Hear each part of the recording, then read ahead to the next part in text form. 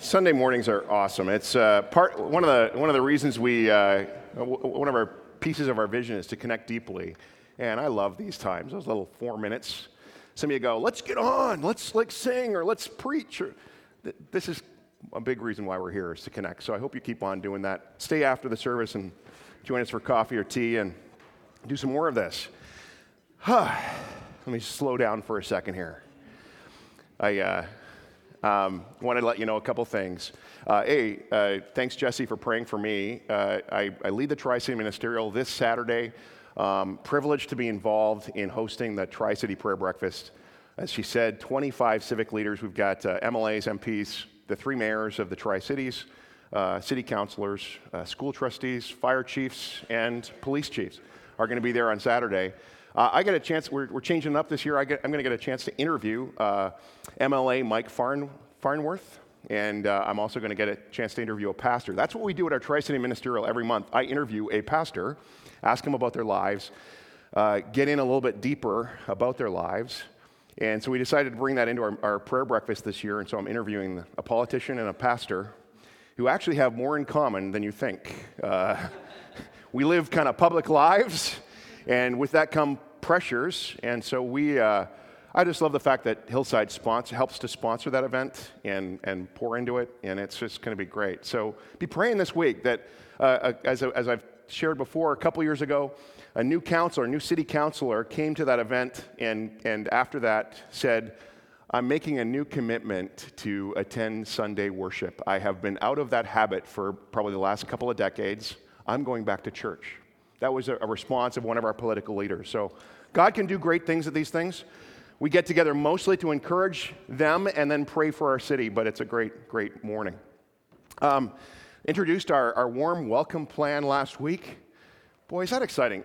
Actually, based on the announcement last Sunday, we had a couple guests with us last Sunday who they're from out of town, and they actually wrote checks that Sunday. We've already got seed funding towards this fund because they bought the vision that we as a congregation want to make this place a more welcoming space. And so we're really excited about that. Want to just clarify, we're looking a couple of Sundays from now, we're going to have a special offering where over and above kind of your regular giving here, we still got to pay the heat and the hydro and hopefully our staff. But over and above that, we would love to encourage you to give towards this. Our target is $30,000. Of that, $30,000 is matched dollar for dollar. So our hope is for $30,000 that Sunday, or some amount that will be transformed into double. And so that's kind of exciting.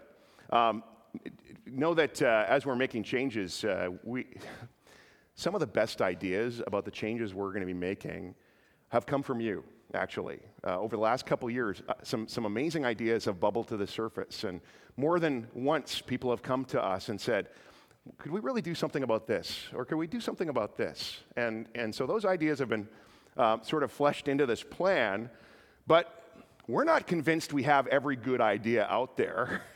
And even our good ideas, maybe we can do some tweaking and adjusting. And so if you have a desire to share your dream for our facility and our property, maybe you have an idea and you go, "Well, I didn't see it there," or you have a question, next Sunday after both our services in the West Wing, you can come and talk to a couple of our elders, and we'll hopefully unpack that. If you've got questions, we'd love to answer that. We'd love to hear your good ideas as we get along with this. Our team is starting to meet with regards to planning our way forward. So let's be praying about this, shall we? We're going to pray about that in just a moment. I want to let you know, Lori Allward and Adam are in Kenya still. They have been working in that region, not just in our community, in Sejay, but in another adjoining community with another church. And so, but they wanted to let us know that they're coming home tomorrow, or late tonight. They'll be journeying for a long, long time, international flights being as they are. Let's be praying for Lori and not Brian, but Adam, as they make their way home. Also, the fellow, Papa Paulo, a community leader in Sejay, he is the one who donated the land for the school that we built. He passed away today. And so imagine generous. A neat thing about our project there has been it's not just been us diving into that community and doing all the good stuff. It's like us partnering with our family in CJ and working together. And a guy like Paulo, Papa Paulo they call him, I love that, is a saint who's now with the Lord. And so let's remember that community as they grieve one of their elders going home to be with Jesus. Let's pray for Lori and Adam, and let's pray for this warm welcome plan. Let's just quiet our hearts and open our minds to Jesus this morning.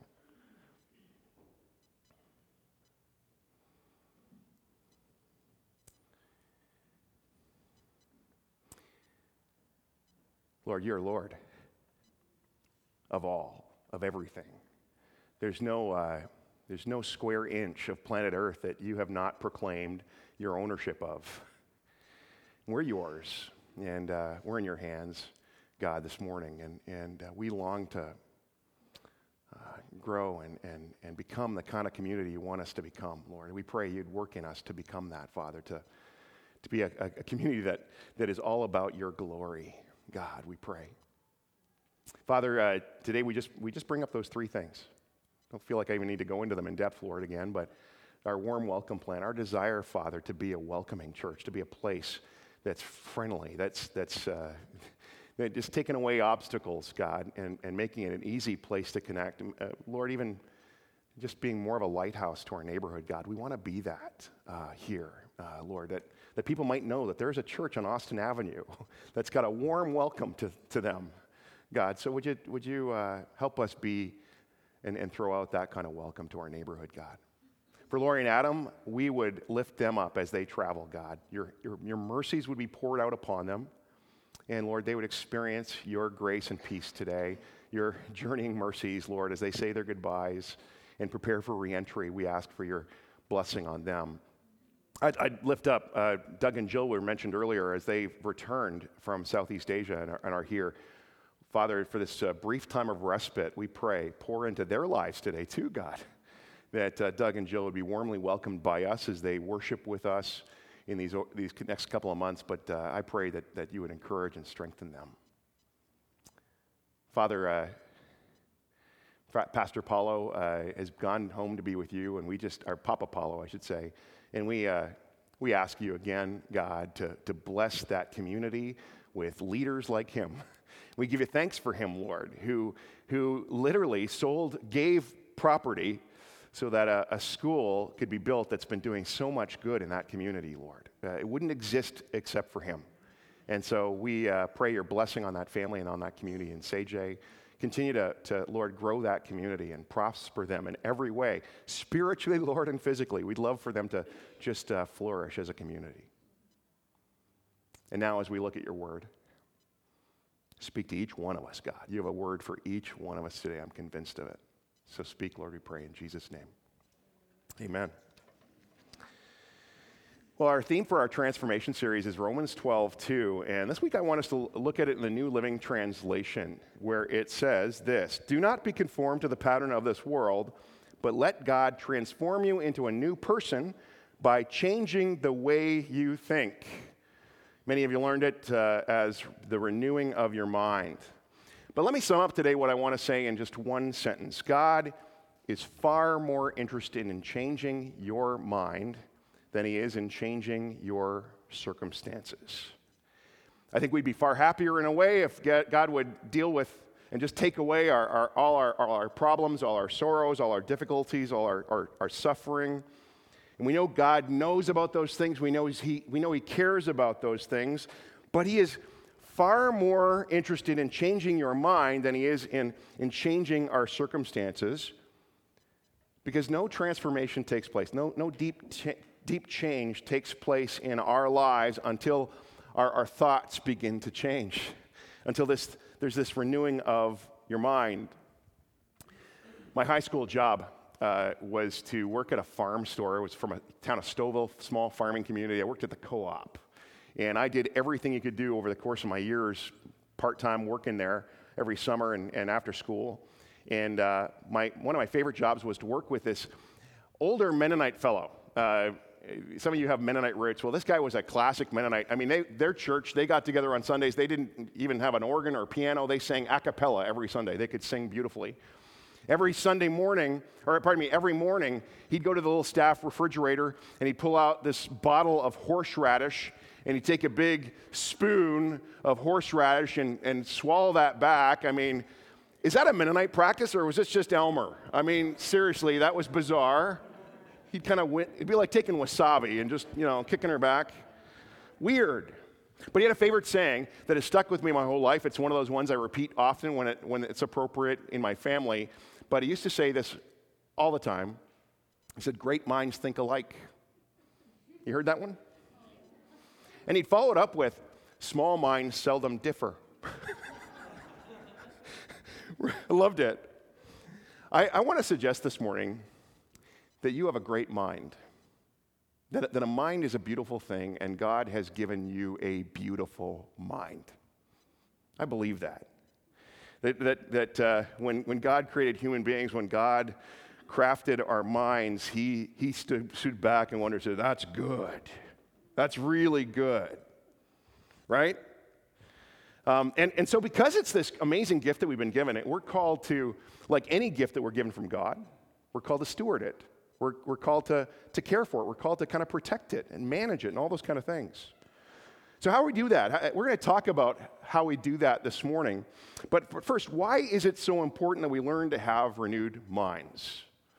I want to give you 3 reasons why it's important for us to manage our minds, to manage our thought life. First of all is because our thoughts control our lives. I mean, every single action always begins as a thought. If we don't think it, we don't do it. And that can be both good and bad. I mean, good thoughts breed good behavior. Bad thoughts can lead us astray. Proverbs 4:23 in the Today's English version says, "Be careful how you think. Your life is shaped by your thoughts." Some people say, I just thought it. But we don't realize how important a thought is. Scripture says your thought life has a tremendous power to shape your life, for good or for bad. For example, if you accept the thought, while growing up, somebody said to you, "You're worthless, you're no good, you don't matter, you're ugly, you're uncoordinated." If you accepted that idea, whether it was right or it was wrong, it shaped your life, because our beliefs just have tremendous power. It doesn't even have to be true. Some of us, maybe most of us, were taught things about ourselves while growing up that weren't even true, that just weren't true. And years later, we find ourselves still acting on that false information. And so be transformed by the renewing of our minds, because our thoughts control our life. Secondly, another reason we need to challenge or manage our minds is our minds are the battleground for sin. It's where we lose or win the battle for sin. In fact, all temptation, when you think about it, it happens in the mind. I think we tend to think temptation is something out there. It happens upon us, something external, something that happens that we see, and we might say, "That's tempting me." It wouldn't tempt you unless there was a connecting or corresponding desire within you. All temptation, I'd say, is between your ears. It's in your mind. Let me give you some examples, like the sins of pride, or the sins of lust, or bitterness, or hatred, or anger, or fear, or resentment, or worry. Where are those things? They're all in our heads. And Jesus, actually, when in the Sermon on the Mount, he said, you got to realize, you're saying do not murder. I'm saying do not be angry, because where does anger lead? Well, taken to its extreme, it takes you to murder, right? That's where it starts.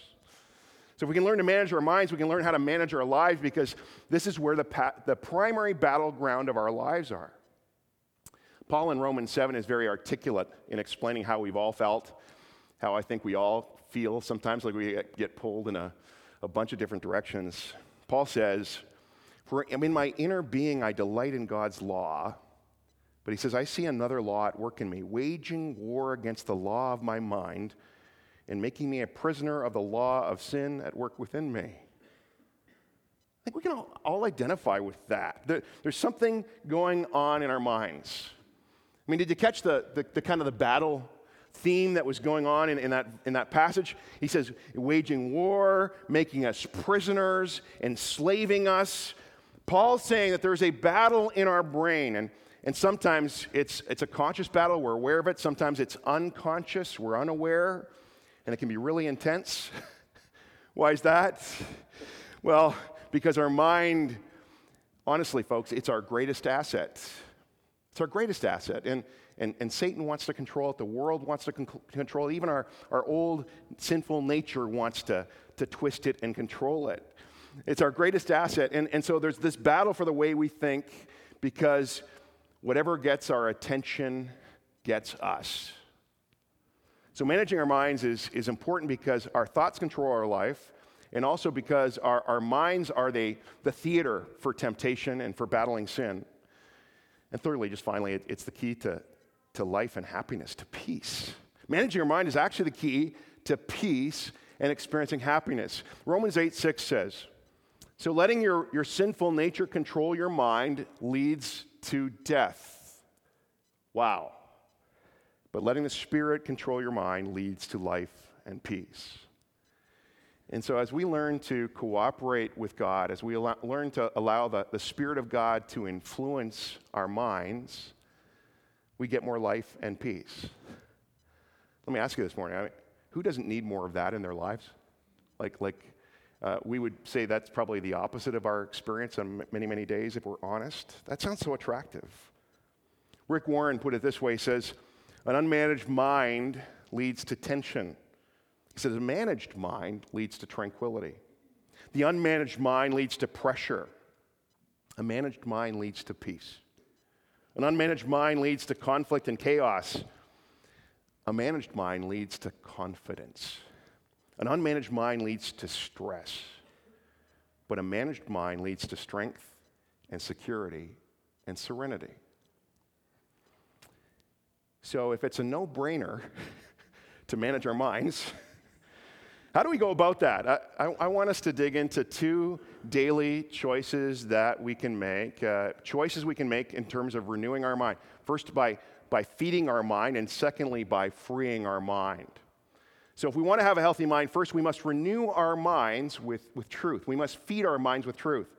And doing this will involve praying that God would give us a greater hunger for His Word.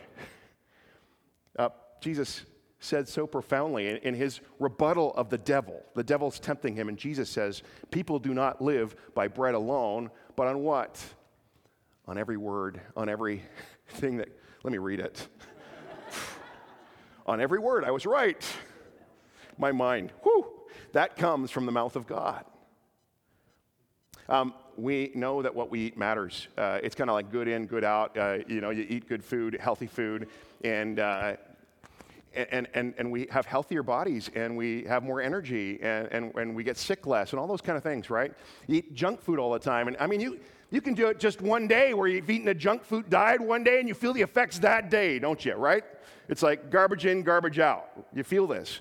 And this is true of our minds. What we feed our minds determines who we become. So Jesus said, feed on my word. So when should I feed on God's word, on His truth? The answer is all the time. All the time. Throughout the day, morning, noon, and night. In terms of food, they tell us that it's better to kind of eat a little bit of food throughout our day, scattered through our day, than eating just like 3 big, ginormous meals and then having long gaps between nourishment. You want to keep your blood sugar up. I know a hillsider who passed out a couple of weeks ago because they hadn't been eating enough. And so we need to kind of have that throughout the day, kind of keep that before us. And the same thing is with truth. If you are constantly thinking about truth, it's going to renew your mind. It's going to change your mind. I'll give you some examples of this from David. We've been looking at him a lot lately. Psalm 119, 147, he says, I rise before dawn and I cry for help. What's that sound like? That's prayer. And then he says, I have put my hope in your word. That's scripture. He says, I start every day talking to God, crying out to God and listening to God. And he says, I look to God's word. I look for hope in his word. This is not news to some of you, but it might be to some of you, that there are 7,000 promises from God in the Bible. 7,000 scriptures that offer promises, his good promises for us. And if we want to have minds that are renewed, we need to become promise people, beginning to learn and memorize and reflect on these promises. I'd say if we're feeling hopeless about our life, we're not spending enough time looking at God's promises. We got to shift our attention there. David says, I start my day with hope. How about you? How are you starting your days? Are you starting your days with hope, or are you starting your days with despair? In the same chapter, verse 97, David says, Lord, how I love your word. I think about it all day long. And then Psalm 16:7, he says, even in the darkest night, your teachings fill my mind. So he says, early in the morning, all through the day, and even late at night, I'm thinking about God's truth. By the way, I heard this week of a pastor who is urging his congregation regularly to spend every day 15 minutes with God. 15 minutes with God, do these readings, 15 minutes a day. And he said lots of people were taking that challenge up and trying to do that. One keener came up to him and said to him one Sunday, I've gotten so good at my 15 minutes a day that I can get it done in 7.5 minutes.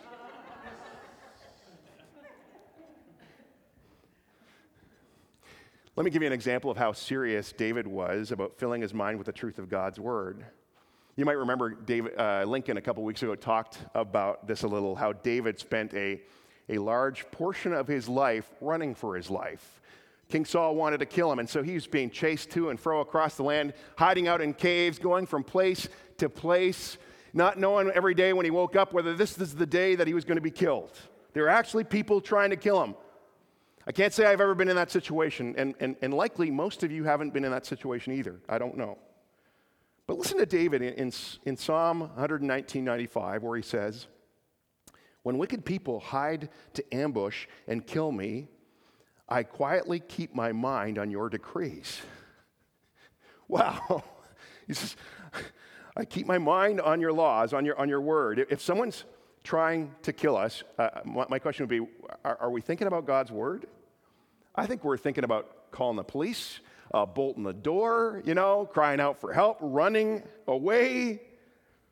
And David says, I don't care what's going on in my life, morning, noon, or night, even people trying to kill me. There's one thing I do. I keep my mind on truth. That's called managing your mind, feeding our minds daily on truth. I could spend a long time talking about the diet of the mind and watching what things we need to avoid intaking, and you need to think about that as well. But for this morning, think about that, feeding our minds on truth. Now, each of us has to practically kind of figure out how to do this. Part of the genius of the Transformed devotional that we've been going through is it gets you the habit of spending time with God daily. It's got a daily devotional that they encourage you to read, a little bit of scripture. And for those of you who have not had this habit, this is a great starting point for you. 50 days of doing anything, and you've got a habit formed. And we've got 50 devotionals in this book. It's one of those essential habits, but we could talk about all kinds of ways of how you do this. I'd like to give you a living example this morning, and Kevin Slater, who is one of our small group leaders, has agreed to come and share how he's wrestled with this a little bit and how God's been speaking to him lately on this whole subject. Come on up, Kevin. Give him a welcome this morning. Brave man.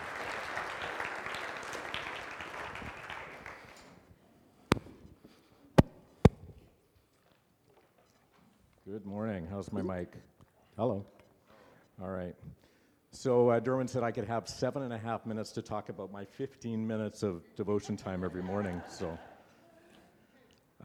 when Durwin asked me to share with you guys, it was about my challenges in terms of daily devotion. I was a bit surprised. In fact, I suggested that there would perhaps be lots of other people who are doing it much better than I. I even volunteered Suzanne to come up here and speak to you because she's got it figured out. But I've been struggling, for a while. Just the attempts to have a daily meeting with God and and getting into the Bible, found that it was kind of a chore of spiritual discipline for quite a long while. But nonetheless, Durwin thought that my blue-collar attempts to get into daily devotion would be helpful and consistent with his sermon today, so here I am. So my spiritual health has generally been measured by my religious practices. So coming to church on Sundays, having Christian community, being involved in a small group, tithing, praying, doing all those serving a little bit, all those kinds of things. But my attempts to improve my spiritual health in the area of daily devotion has often, fallen flat, even with my, ongoing attempts to try to do better, through my own strength. In the Transformed devotion the last couple days, talking about the approach to someone who is starting a new diet, and initially having some enthusiasm and maybe getting some initial weight loss, and then relying on one's own strength that often tends to not carry on very successfully. I've tried to read the One-Year Bible a few times, and on January 1st, I typically kind of hit it with enthusiasm and get pretty excited through Genesis and Exodus, all these great Bible characters and stories that we know. And then slogging through Deuteronomy and Numbers, I tend to lose enthusiasm. And being an obsessive-compulsive personality, I can't just kind of skip ahead and not read the chapters that I miss, so I try to catch up, and eventually I fail. And I've tried to do that numerous times over the last 30 years. One of my nephews made an accidental description of his attempts to have a daily devotion time, and he was actually calling the Jesus Calling devotional the One-Year Bible. And he said, I've been doing the One-Year Bible every day, and it was the Jesus Calling devotional. And I thought, you know what, I can do the One-Year Bible, I can do the Jesus Calling devotional. So I've actually been doing okay with that since January 1st. I've been doing that devotional every day. And I can sometimes do that in about 2.5 minutes, but it's been really helpful. And I would encourage anyone who might be thinking about an achievable 3-month goal in their own spiritual health to maybe consider Jesus Calling.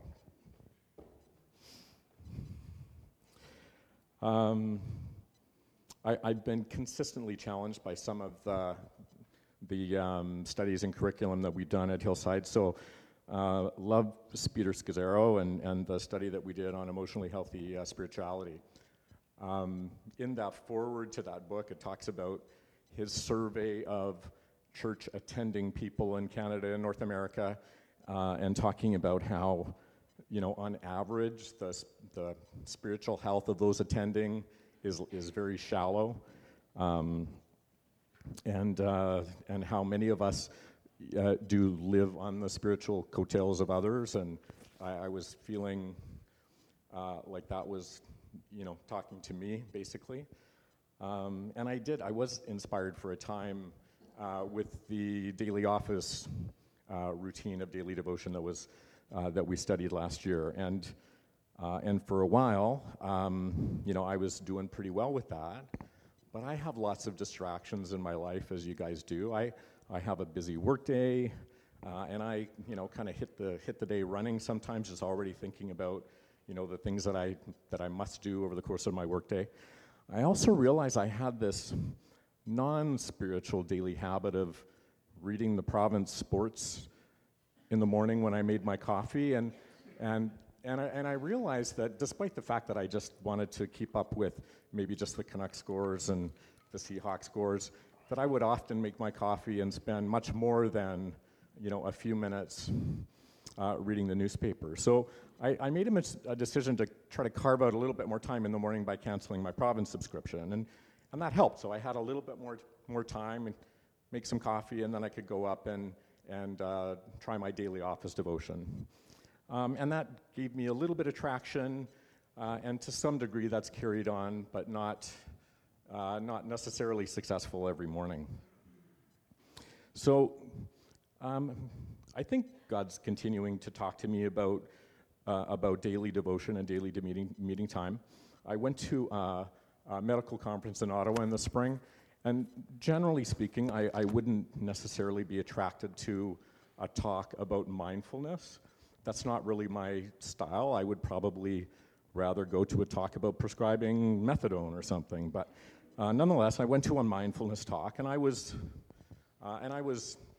somewhat open-minded. I thought perhaps the course would be taught by a Jedi Zen master or something, but it was actually taught by a Christian physician from Nova Scotia. And in the kind of learning about mindfulness, a practice of just intentional silence or meditation, I could actually see how God could work that into my life.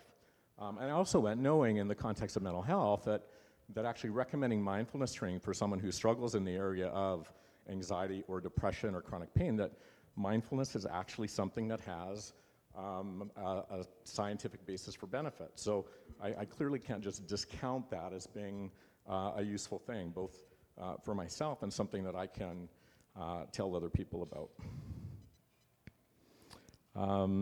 The other thing that's gone on, Durwin mentioned, as Suzanne and I are co-leading our small group this year, and for me, the responsibility of leadership in our small group means, I need to get my stuff together, and especially as we're talking about the desire to be having a daily meeting with God. So I've had a new inspiration with respect to trying to really be intentional about meeting with God daily. I also took seriously the thinking about what my 3-month spiritual goals might be. So I thought of doing the 1-year Bible again, but the idea when you set goals is to have that be both achievable and measurable. So instead of reading through the Bible in 1 year, I've decided to read through the New Testament in 1 year, right? Much shorter, achievable. I know that I can do that. And 1 chapter a day, sometimes a half a chapter a day. So I'm on track with my 1-year Bible right now for 21 days. So I'm feeling kind of enthusiastic about that. The other thing that I decided as part of my 3-month goal setting was to be very intentional about 15 minutes in the morning with my daily meeting with God. I decided one way to achieve that would be setting my alarm 15 minutes earlier. So I'm setting my alarm for 6:30 in the morning to get up. And for the most part, I've been successful getting up a little bit earlier. One of the cool things, and you guys have experienced that too, you set your alarm and you wake up just a few minutes before your alarm. So that's started happening. So I'm waking up before my alarm. Suzanne doesn't always like my iPhone alarm going off at 6:30 in the morning because she doesn't have to get up so early. So back last week on Wednesday night, Suzanne had complained I was, getting up all night and woke up early. So I said, okay, I'm just going to keep my alarm off. I'm going to ask God to wake me up at 6:30. What I'm reading is that God is just as eager to have this meeting with me as I am to have this meeting with Him. So last Wednesday night, didn't turn my alarm on. Trusted God that He would wake me up if this was important for Him. So I woke up at 3:13 in the morning and got up to pee. And then I woke up again at 4:15 and then looked at the clock and realized I had a little bit more time. The next time I woke up, I looked at my iPhone and it was 6:30. It was like smack on 6:30. So I said, okay, thanks God, it's time for our meeting. So I got up and started the meeting. And my current routine, and I think this is probably going to shift a little bit. I find Jesus Calling really a very kind of helpful and it's kind of cool for me that probably 1 billion people can be reading that devotional, yet it seems to be personal for me on many mornings that I read it. I am trying to have a practice of silence and mindfulness when I start off my devotion time. 2 minutes for me of being silent is a complete struggle. But if I don't do that, how do I even know what God's trying to say to me? So I set my iPhone for 2 minutes. That way I'm not worrying about whether it's been 2 minutes or not. So set the timer for 2 minutes. It goes by pretty fast. Then Jesus Calling. Then using my iPhone app for the My Version 1 Year Bible. I'm reading my 1 Year Bible. And I've been really encouraged by the transformed devotion, which I've been doing daily. The other thing that I have done as a sort of an extension of my small group leadership and my attempt through my lame attempts to meet with God daily, that I've been sharing that with my small group. So I've taken to blogging. I don't journal. I don't like journaling. I find that difficult. My writing is atrocious, being a family doctor, so journaling for me isn't very helpful. But I find that my brain works when I'm at a keyboard. So I can actually put down some of my thoughts in the form of a blog, and I've inflicted that upon members of my small group, some of whom have been encouraged. But I think it's been kind of a useful way for me to just kind of process what I've been learning. So thank you to you guys in my small group for sometimes reading it and providing some encouragement.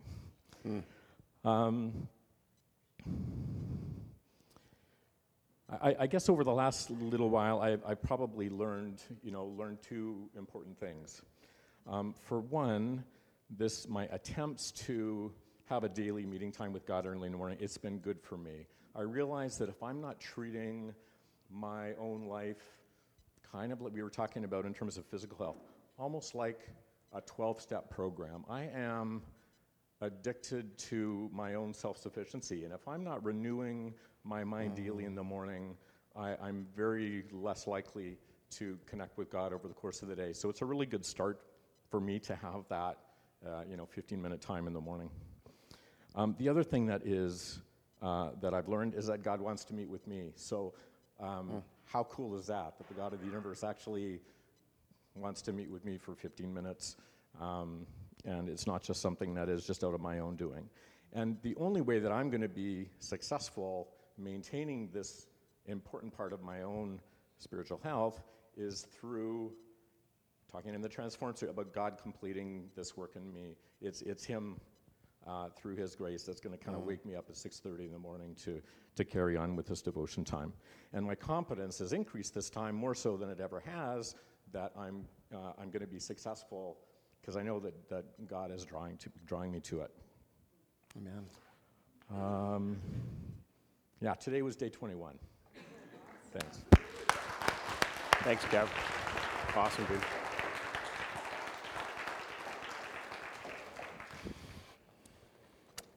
I love it. I love it that God actually thinks it's important to meet with Him. He thinks it's important to meet with you. You know, one of the things, just a tip about Bible reading, we got another point I want to get to, part 2, but lots of people struggle with the Bible, find it boring, or find that they can't connect with. I have found it helpful when you know the author, it's easier to read their book.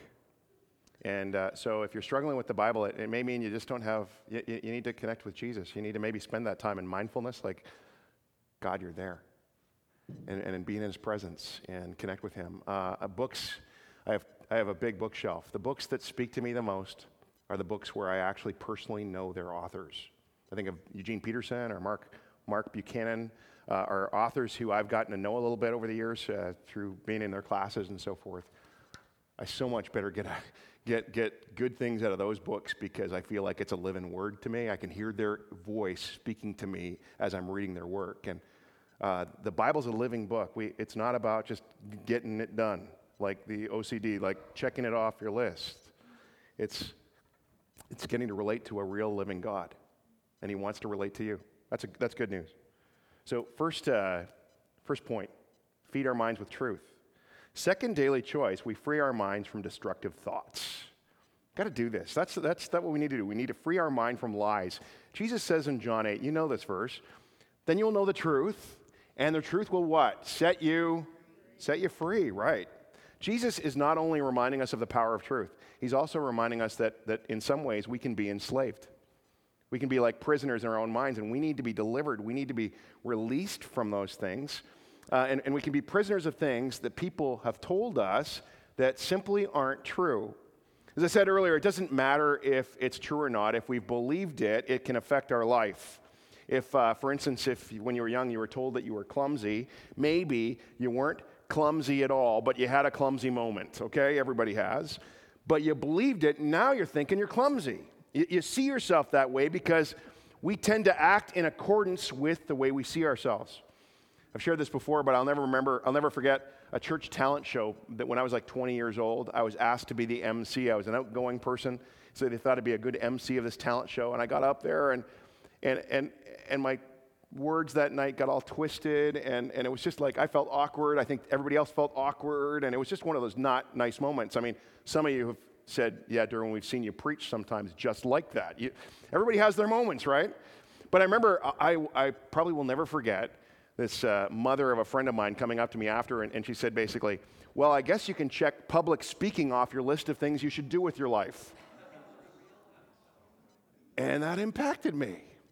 And it kind of it became kind of I guess I'm not a public speaker. And so for me to become a pastor, part of my resistance in becoming a pastor was I kind of held this belief that I guess I'm not a public speaker.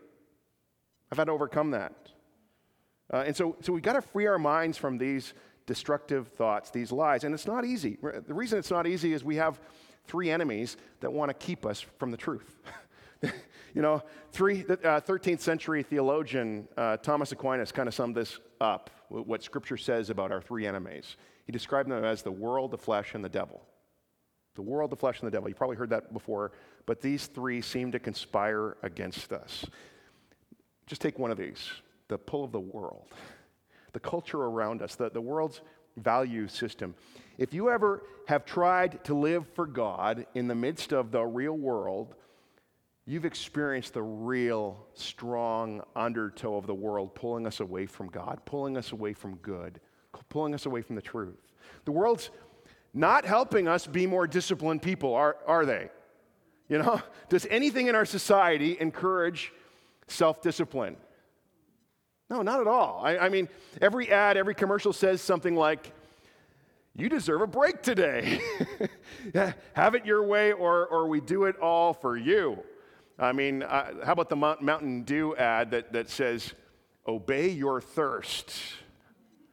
In other words, behave like an animal and do whatever you feel like doing. Obey your thirst. The world has a powerful influence on us, and I can't overstate that with its value system. It's promoted everywhere in our lives. So nobody is really encouraging us to live a mentally healthy or responsible life. 1 John 2:15-16 has this warning. Do not love the world or anything in the world. If anyone loves the world, love for the Father is not in them. Yeah, man, some of us need to plan ourselves on that verse for about a year. Like that could be our 1-year Bible right there. Do you hear that? If anyone loves the world more than they love God, because I mean we can say I love God all the time, but if we love the world more, love for the Father is not in them. For everything in the world, the lust of the flesh, the lust of the eyes, the pride of life, comes not from the Father, but from the world. So everything around us encouraging us to go the other way, right? To not live a smart life, to not think healthy or wise. So how do we fight this battle? We have the best of intentions, but we got this kind of triple threat coming against us, our old sinful nature, the old tracks we've been running on from day one. The devil, who is described as what? The father of lies. See, we have trouble with the truth is because we got somebody that's suggesting all kinds of lies, and then the world around us. No wonder we suffer from discouragement and failure and believing things about ourselves that aren't true. How do we fight this mental battle? I want you to take note of this verse. This is the most important one we're going to look at this morning. 2 Corinthians 10:4-5, where Paul says, for though we live in the world, we do not wage war as the world does. The weapons we fight with are not the weapons of the world. On the contrary, they have divine power to demolish strongholds. We demolish arguments and every pretension. That's arguments in our mind, pretensions in our mind, that sets itself up against the knowledge of God, and we take captive every thought to make it obedient to Christ. Notice the warfare language. He's talking about this battle going on, this mental battle, how we demolish strongholds. So what's a stronghold? A stronghold is a lie that we believe. That's a stronghold. A spiritual stronghold in our life is a lie that we believe. So the lie, just for example, might be that we believe that God doesn't love me. That's a lie. The lie might be that I know better than God what will make me happy. That's a lie. That's a stronghold. Anything I believe that's a lie is called a spiritual stronghold in my life. A stronghold can be a false system or a worldview that we hold. Hedonism is one of the most common in our particular culture, in our day, a common belief system. It's basically the idea that the only thing that matters in life is pleasure and comfort. It means that life is all about fun, having fun. That's a lie. It's not true. It's not why you were made. Or materialism. That's a worldview that says the only thing that matters is making money or storing money or having stuff. It's a lie that says my worth is found in my job or in my bank account, in the income that I have, the home that I own, or the car that I drive. Those are all lies. Those are not true. But if I believe them, they become a stronghold in my life. A stronghold could be an attitude like I'm never going to forgive that person. Some of us have made kind of vows about certain things. I'm never going to trust again. I can never forgive myself. That's a stronghold. I'm never going to amount to anything. Some of you have been saying that lie to yourselves for a long time. That's a lie. That's not from God. That's not true. If something as bad is going to happen, it's going to happen to me. Anyone have that one go through their brain? That's a stronghold. It's a lie that I'm believing. Paul says if we're going to be mentally healthy, we've got to learn how to demolish strongholds in our lives. And I'd go as far to say this morning that behind every sin is some lie that we are believing. So the stronghold needs to be destroyed. How do we do this? Notice two phrases here. First, he says, we take captive. The word in Greek is akmalo tidzo, and it literally means to conquer. It means to bring under control, to capture. The picture I got was from the rodeo I went to a couple years ago, and the cowboys lassoing the calf that's released and running wild, and they captivate it, they capture it. The other phrase is we make obedient, we make it obedient. We take every thought captive and we make it obedient. Make every thought obey Christ. It literally means to bring into submission. What's he talking about here? He's talking about how we mind our mind. Minding our mind, taking it captive and making it obedient. Quick confession here. My brain often disobeys me. How about yours? I got an unruly brain. I sit down, even when I'm preparing for a message this morning, sit down and I'm like, I'd like to check the sports page. Like, how are the Canucks doing? I'm going to the Whitecaps this afternoon. I wonder, who are they playing? I mean, my mind is going in all these. I'm thinking about the Mexican food I had earlier this week. I mean, my personality doesn't help me at all in this. But I'd say for all of us, our minds often rebel. I like how Rick Warren puts it. He says, I think, Kevin, you and I can relate to this. When I need to ponder, my mind wants to wander. He says, when I need to pray, my mind drifts away. So what do? Paul says we take our thoughts captive, we make them obedient. And what he's saying here this week, folks, is we have a choice. Our mind has to listen. God didn't just give you a mind, he gave you a will and he gave you emotions. We'll talk about how emotions play into this next week, but he's given us a will, and part of the job of the will is to bring our minds into order. Any have seen the great film, A Beautiful Mind? Stars Russell Crowe, John Nash, who's suffering from paranoid schizophrenia his whole life, and he's nominated. He wins the Nobel Peace Prize. He's this genius mathematician who struggles with this mental illness, but he comes to a place where his illness doesn't rule him anymore. And at the end of the film, he's asked by someone about his mental state, and Nash replies tongue-in-cheek. He says, "I am crazy."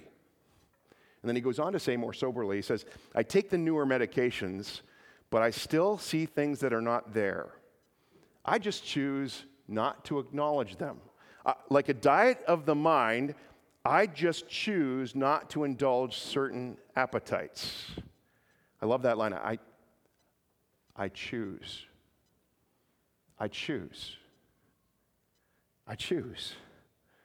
That's not so different than what Paul is saying. We make a choice to take a thought captive and make it obedient to Christ. I think a lot of us here this morning think we don't have any choice here. You don't know my mind. It is uncontrollable. I want to say your mind can be brought under control. You can take it captive. You can make it obedient. God has given you that power. In fact, no one else can control your mind.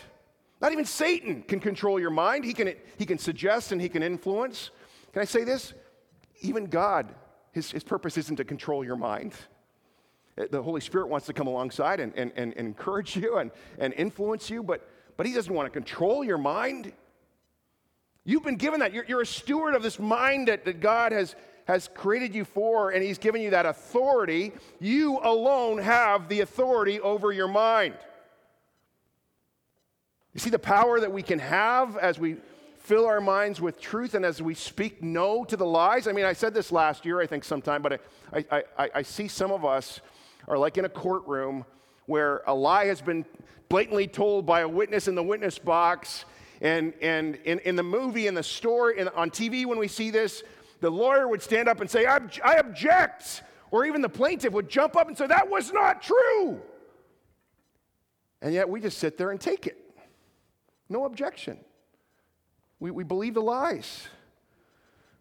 Oh, guys. Sorry, I'm a little passionate this morning because I feel like I want you to know more than anything else this morning that God has given you a choice for your life. You get to choose, right? You get to choose. I love the line to Joshua to the people of God back when he said, choose this day whom you will serve. You choose. And we have two choices we can make every day. By God's grace, we can feed our minds with truth. And then by God's power, here's the remarkable thing. As we begin to feed on God's truth, as we begin to reflect on truth and beauty and all those kind of things, it sets you on a path, it sets you on a direction for actually experiencing freedom from the lies. You begin to notice the lies, actually. You can't have these two choices aren't apart, they're joined. You won't know the lies if you're not immersing yourself in the truth. Do you know how they teach bankers? I heard this once, that they would teach bankers to identify counterfeit bills. How? Not by showing them counterfeit bills, by putting them in a room and having them spend lots of time handling the real deal, handling real cash money, what does real cash feel like? So that when they came across a counterfeit, they'd go, that doesn't feel right. And as we invest in making a choice to get into God's truth, we will then be equipped to be able to choose to be freed of lies that we believe. Amen? I love the story of Lincoln's grandmother. A couple weeks ago, I think she's becoming a spiritual hero to us. Some of us, I've heard it quoted of many times, but during her later years, she lost everything. Her body was just given out on her in all kinds of ways, terrible ways. But what was her answer? Even in her last days, when people asked her, how are you doing? She says, I'm thankful. I'm thankful. I'd suggest she had a diet of the mind. She made choices regularly to renew her mind with truth. And to hold on to truth and not believe the lies. Not believe that just because I'm sick doesn't mean that God doesn't love me. He's with me and he's got hope for me. My trajectory is hope here. I'd say some of us feel kind of hopeless in this area. Maybe your mind you feel it's just so out of control. Maybe it feels like a junkyard. Be assured by one of the last promises that we have in Scripture. Can I just share this with you? It's one of the last promises that were given, Revelation 21. This is, I would say, our trajectory, where we're heading, where God says, Jesus says, behold, I make all things new. Do you know our future is mental health? We talk about that in society a lot, but that's our trajectory. Wholeness, wellness, life, peace, and happiness, all that as God's vision for you and for me is a renewed mind. May God grant us that great gift. Will you bow your heads with me? Let's pray.